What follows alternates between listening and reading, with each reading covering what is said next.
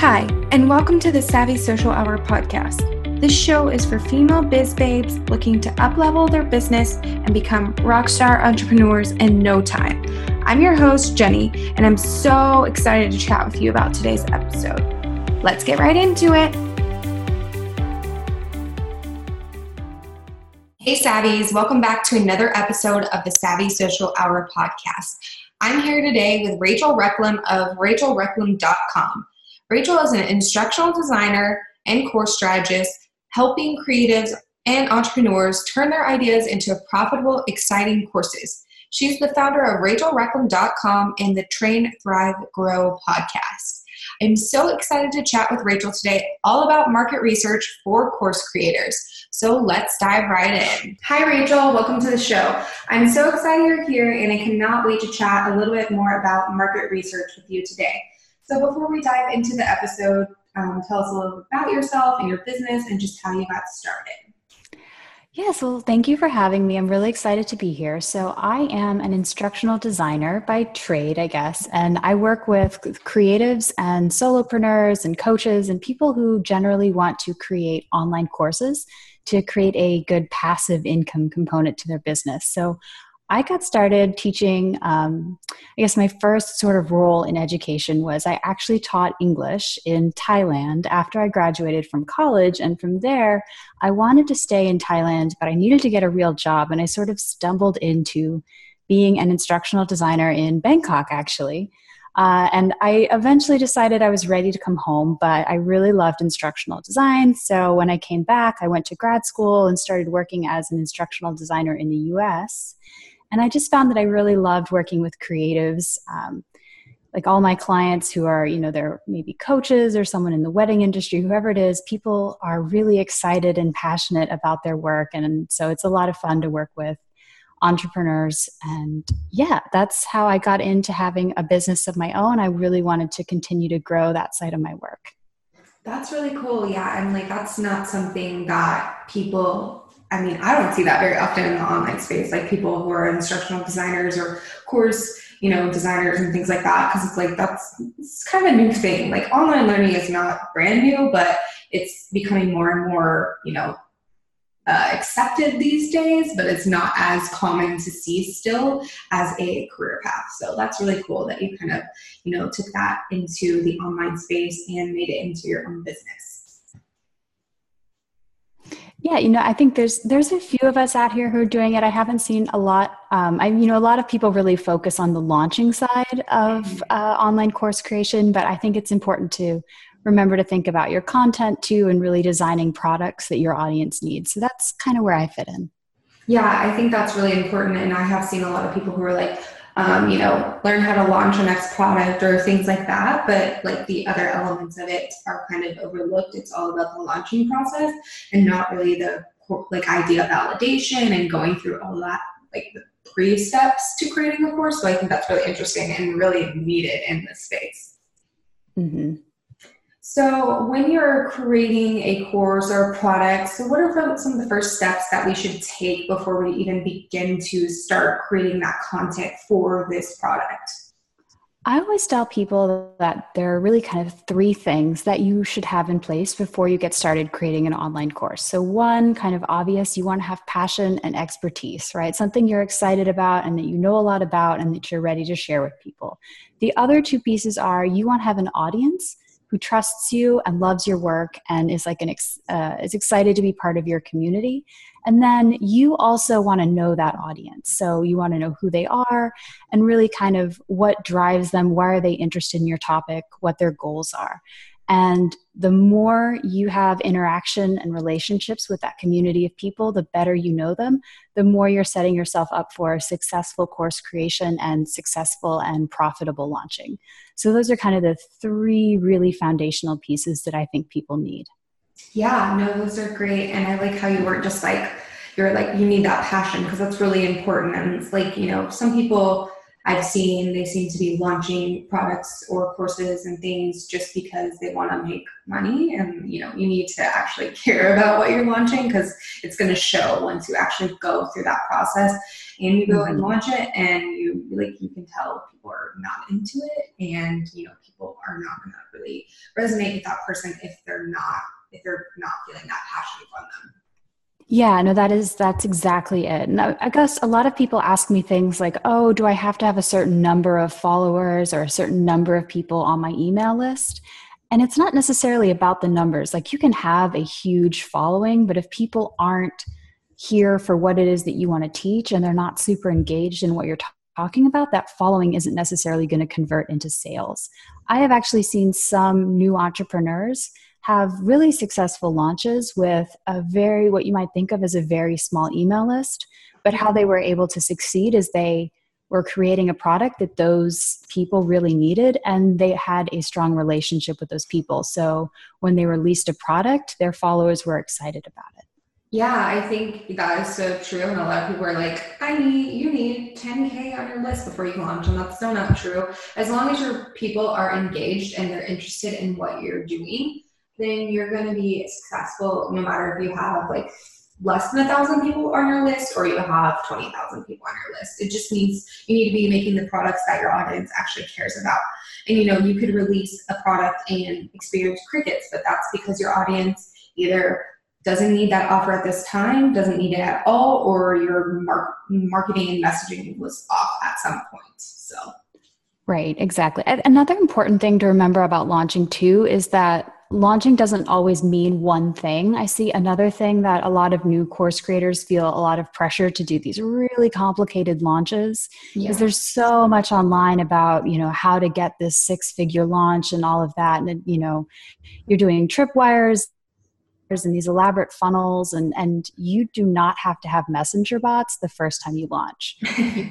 You can keep it simple and you can be successful that way too. So that's maybe another piece of advice, is that you don't have to have, like, your version of a successful launch can be something much simpler than what your version of a successful launch will be after you've done it 3 or 4 times and you have really built up that list. So. Yeah, and I think that's something a lot of people struggle with. I did it at first as well, because I was like, oh my gosh, I need these complicated Facebook ads, and I don't even know how to set up Facebook ads. So now I have to hire this, and a funnel, I don't know how to do that very well, so I need to hire someone. And you end up like spending all this money, and then you launch, and your audience wasn't even prepared for it yet, or there was something missing. So you spent all this money, and you're like, for what? Like, you got like 10 people in your course, and that doesn't even pay off what you invested. So, just when you're with your first launch, personally, from experience, I recommend just emailing your list, posting about it on social media. Don't really spend too much monetary into it at first, because you don't want to come out in the negative, your very first time, because you don't need all of those things when you're first starting. You can start building your way up. So maybe with your second launch, after you've got X amount of people in your course, with your second launch, then you can, add in an ad strategy or add in a funnel. Just kind of slowly build up so you're not extremely overwhelming yourself to the point where you either launch and you spent all that money and then you didn't make it back, or you paralyze yourself with fear because there's so much going on that you don't even end up launching your course. Mm-hmm. Yeah, that is exactly right. And the other thing I always say to people is, if you make your first iteration of your product simple and you get it out there and you do get those first 10 or 15 people in your course, getting the feedback and talking to those people who sign up for your course the first time around are going to make your product so much better. They're going to teach you how to market your product next time. They're going to teach you how to improve it. So you have just this really powerful learning tool. The sooner you get something out and you start getting that feedback, the better you're going to be in the long run. Of course. Yeah, I totally agree with that. I think getting feedback from your first couple of members is really important, because they're seeing your course or product or whatever it is, like, basically once it's first released, so they can really see it with fresh eyes and see things that you might have missed, or give you any feedback to things you can add that you forgot about or something like that. So I think that's really important. And then it also gives you, potentially testimonials to share, so you can grow the course or product even bigger and have a bigger launch and better launch next time. Yeah, and that social proof is so important. That can really help you going forward. So yeah, that's a good point. Yeah. So what are some ways that we can kind of survey our audience beforehand to validate our product or course ideas? Okay, so when I work with people on validating a course idea, I always go through a process I call the social listening process for course creators. And basically, there are 4 steps to this. So it always starts with paying attention. So this means like you're paying attention to what your audience is talking about online. You're keeping track of the questions that you get asked by your clients, common areas that your clients struggle with. Basically, what you're doing here is you're looking at your target audience and trying to find patterns in what they are looking at when it comes to whatever your topic is. So for me, I see a lot of people come to me and they want to know, well, I have a lot of ideas for my course, but I'm not sure how to narrow things down, or maybe, exactly what we're talking about right now. They're struggling with market research, whatever it is. So I just start like building a spreadsheet or a Google Doc, something with just all of the questions I get asked.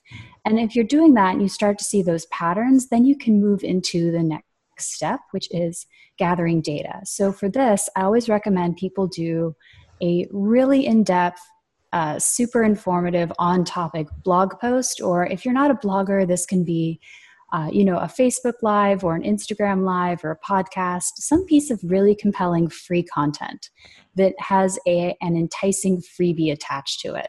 So this is your first level of validation. You're putting out a piece of free content that is related to your topic.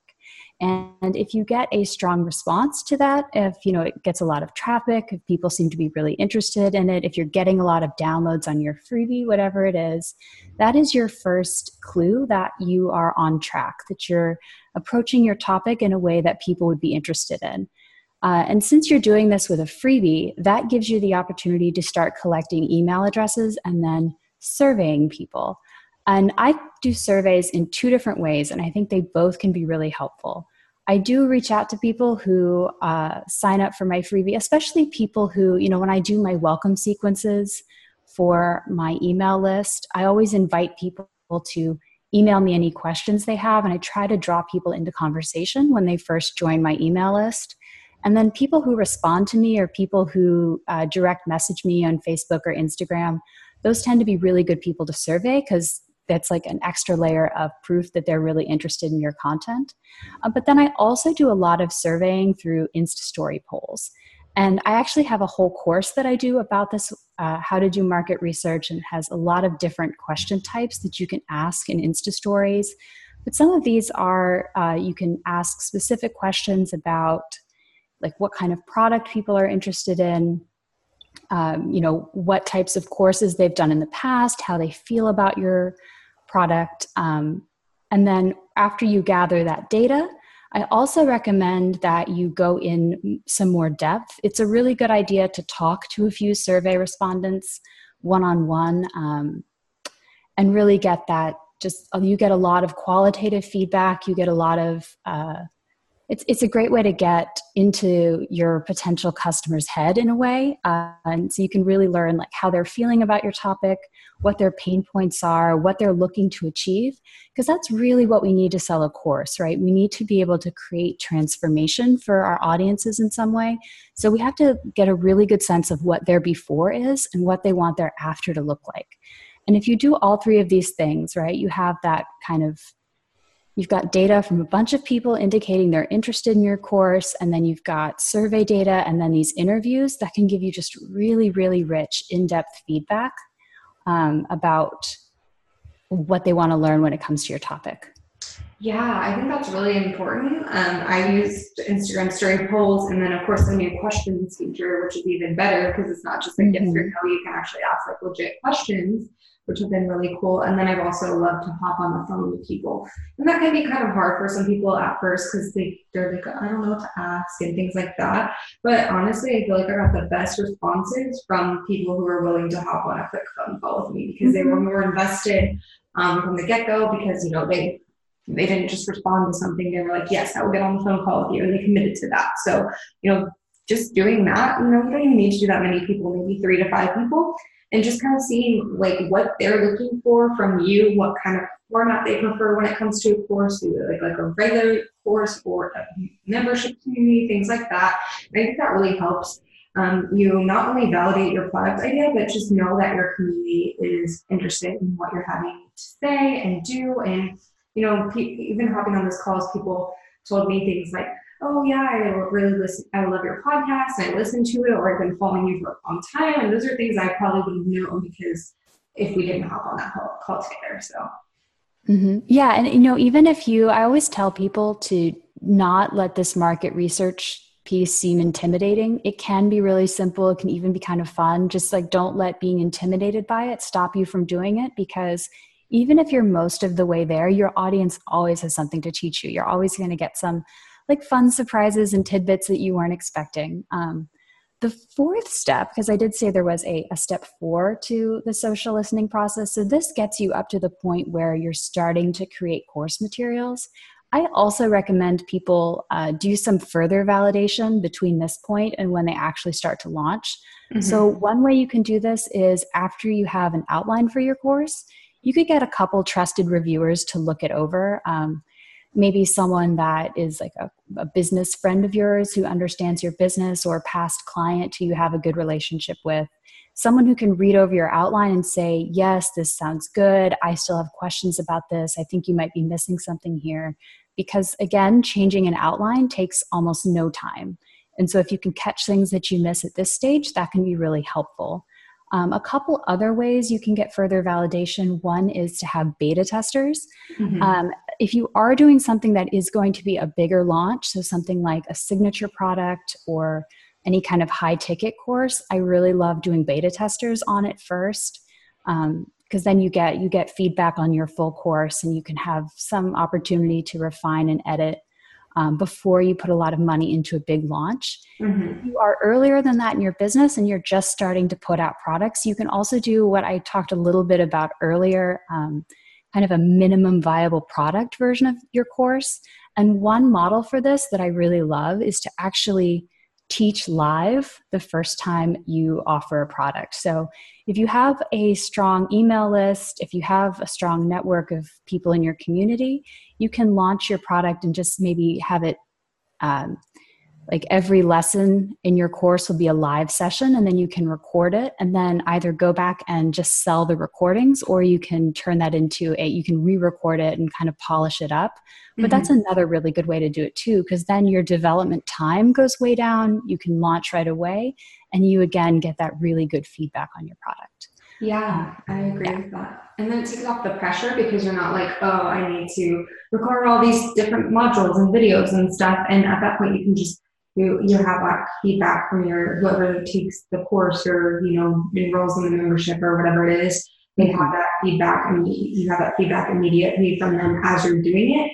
So it's just I feel like it's not as much pressure, because you aren't having to create 20 modules or 20 different videos. You only have to do like one a week or whatever you end up doing it as. So it's not as intimidating.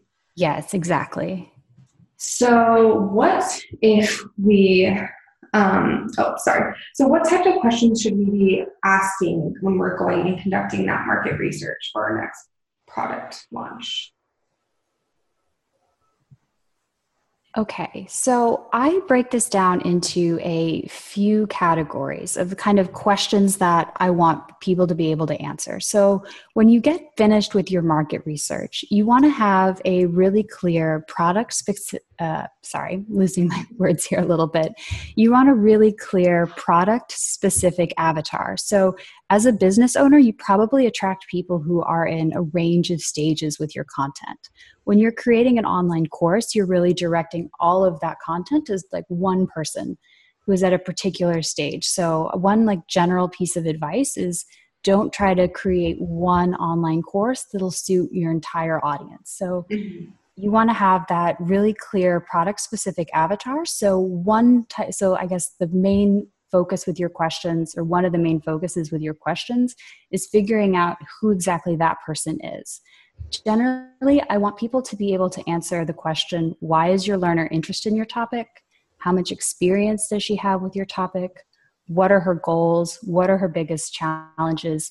how does she like to absorb content, and what types of products is she interested in. So when I'm asking these questions in my market research, they're all kind of directed at getting the answers to those questions. So one type of question I ask is a little bit of what we talked about earlier, questions that kind of get buy-in from people to have them participate in your market research process. So this can be like, will you be a beta tester? Do you want to get on the list? Can we chat? That type of thing. Then you want to ask questions about the types of products people are interested in. So you want to find out if people are interested in like membership sites or masterminds, if they want a quick and easy to implement course, or if they're looking for a longer program that comes with a lot of mentorship and support. You can ask questions related to your branding, right? Figure out the language that's going to appeal to your audience. They can help you vote on titles and taglines and things like that. You also want to do questions about course content. And when you're doing course content questions, I always recommend getting into not just what topics do they want to hear about, but find out how they feel about those topics. What are they confident in? What do they feel like is intimidating or scary? Really understand that headspace again of where your audience is.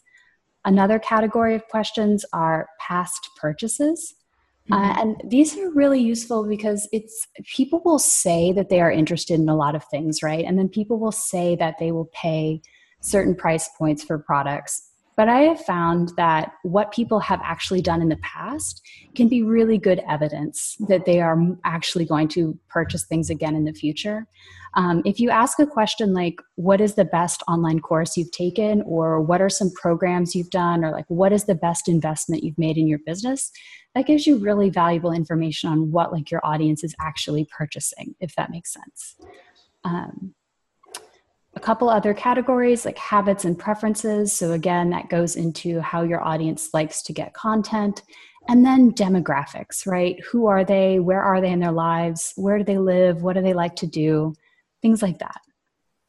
Yeah, I think those are all really great questions. And I think it really helps you kind of narrow down who you're trying to target and what they prefer. And so that when you do actually end up launching it, if you launch a membership and you didn't do those questions or ask any of the market research type things, and they are more interested in a course or vice versa as a whole, then you may end up shooting yourself in the foot because you made this whole big thing and your audience really was more into one over the other, but you didn't consider that. You just went with whatever you wanted to do. So I think that's really important.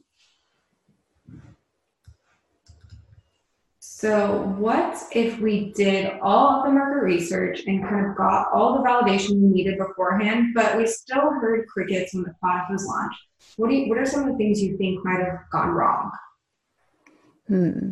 So this is a good question. And, it does happen. The online marketplace is really crowded and unpredictable, and there can be so many other things going on in the world and going on in people's lives that can affect our sales. I think a couple things that are important to remember is maybe going back to those first three foundational things. You can kind of go back to that and really continue to build on your knowledge of your audience and growing your community. That can really help. But some specific things, you want to make sure, ask yourself if you really understood the language and pain points of your audience. Because people might look at free content or be engaged with free content because they think it's kind of interesting, but they're going to pay for something because they feel like they need it. So I would maybe go back to that and make sure that you're really understanding what it is that's going to get someone to pull out their credit card and actually buy. And like I said, again, investing some time into networking and building relationships does a couple things. A lot of people, maybe the first time they launch, if they're new to the online space, they don't quite have that know, like, trust factor with people yet. And if you spend time talking to people, this can really help you get some initial sales. And you want to do this from a genuine place, right? You're not just DMing people a couple times and then you start blasting them with your links to get you to buy things. If you invest in people, you learn a lot, you get a community. And so there's a lot of other benefits other than just sales. One thing I would also say that's really important is don't quit, right? Just because you heard kind of crickets the first time, you don't know how close you were, right? They're probably, for all you know, there could have been people out there who were really thinking about it and you almost had it right. So don't throw everything away and don't give up. Make sure you keep iterating. I think that's something really important to think about. We see a lot of big success stories with online learning, and even just in the, world of business as a whole, you see people when they're really far down the road and you don't know how many cycles of kind of struggle and failing and trying again that people went through to get there. So I don't know, a couple other things. Let me think here. Try niching down your offer. This can be something else that leads to that sort of crickets response, right? If we are a new entrepreneur, then we're putting out a product that has pretty general appeal, that's when you find yourself competing with a lot of the really big players in the online space. And that can be really tough. So if you're new and you're just starting out and you're teaching a course on something like Pinterest strategies or Instagram strategies, well, then you've got people who have been in business for a really long time and who have tons of social proof, and you're kind of going to be competing with them. But if you can really narrow your focus, that can be helpful too. So if instead of doing something that is general Pinterest strategies, I decide that I'm going to do Pinterest strategies for health coaches. When someone who is a health coach sees my course, I'm going to get this bump in, yes, this is for me. This is exactly what I need. And I think this is getting more and more true. People are really looking for customization and something that is really tailored to them. So that would be another recommendation I have. So make sure you're using the language and pain points of your audience, try niching down, and then try giving your course away to a couple people. If you didn't do beta testers the first time, give it away and see if you can get feedback from them if something's not working, or maybe get some really good testimonials that'll help you sell the next time. Yeah, I totally agree with all of those. One thing that I actually did when I had my last couple of launches for different products is, I tracked who clicked on the links but didn't purchase. And I just sent a quick follow-up after the fact with a little survey, like, may I ask for a quick favor, blah, blah, blah, blah. And then had people fill out like a couple questions survey. I think it's like 3 questions. And that really helped me see. And I was like, wow, okay, it's not just me. I'm not crazy. People actually were interested, but there's time or money or things like that. Or, and there was even one time where I launched when it seemed like every huge entrepreneur was launching that week. And I was like, well, I didn't know when they were going to launch. So this kind of sucks. But it's just one of those things. And it's not always you and it's not always your offer. There are definitely other factors that play into it. So, if you do have a launch that isn't as great as you hoped or something like that, just know that it's not always your fault. And, although there are probably some tweaks you can make, it's not 100%, Yeah, though that's such a good point. So many external factors that you have no control over. I mean, that's other things, maybe Black Friday is obvious, but if you are emailing your list a bunch of times to try to launch a product on Black Friday, you got to remember that they're getting 1,000 emails a day from every store they've ever bought anything from. Yeah. If your audience is moms and you're trying to launch something around Labor Day, you're going to have a really tough time because they are, in back to school mode and trying to get their kids ready for school and getting back into that groove of, sending them off every day. 4th of July is tough, Memorial Day, holidays when people are all just not looking at their computer. That's all really important to think of too. And I loved what you said about following up with people who expressed interest but didn't actually buy. That is such a great point. And if you do anything like a pre-sale or a webinar, and not everyone on that list buys from you, definitely send them an email and ask exactly that question. You can either send them a survey or just even ask if you could let me know why you decided not to purchase that time. That's such a good idea. I love that. Yeah, it really helped me, and it just helped me because I was feeling down and I was like, well, why aren't they buying? Is it the price? Is it the time of year? What is it? And that just helped me because it was okay, it was none of the things were, I thought this was a dumb offer. And, I wasn't sure if I would get anything like that, but none of it was like that. And so it was really great to know that it was okay, it's not me, it's not the actual offer, it's just XYZ that is currently going on right now. Mm-hmm. So now let's dive into the three questions that I ask everyone that comes onto the show. So what does it mean for you to be an entrepreneur, and what is your favorite part about it?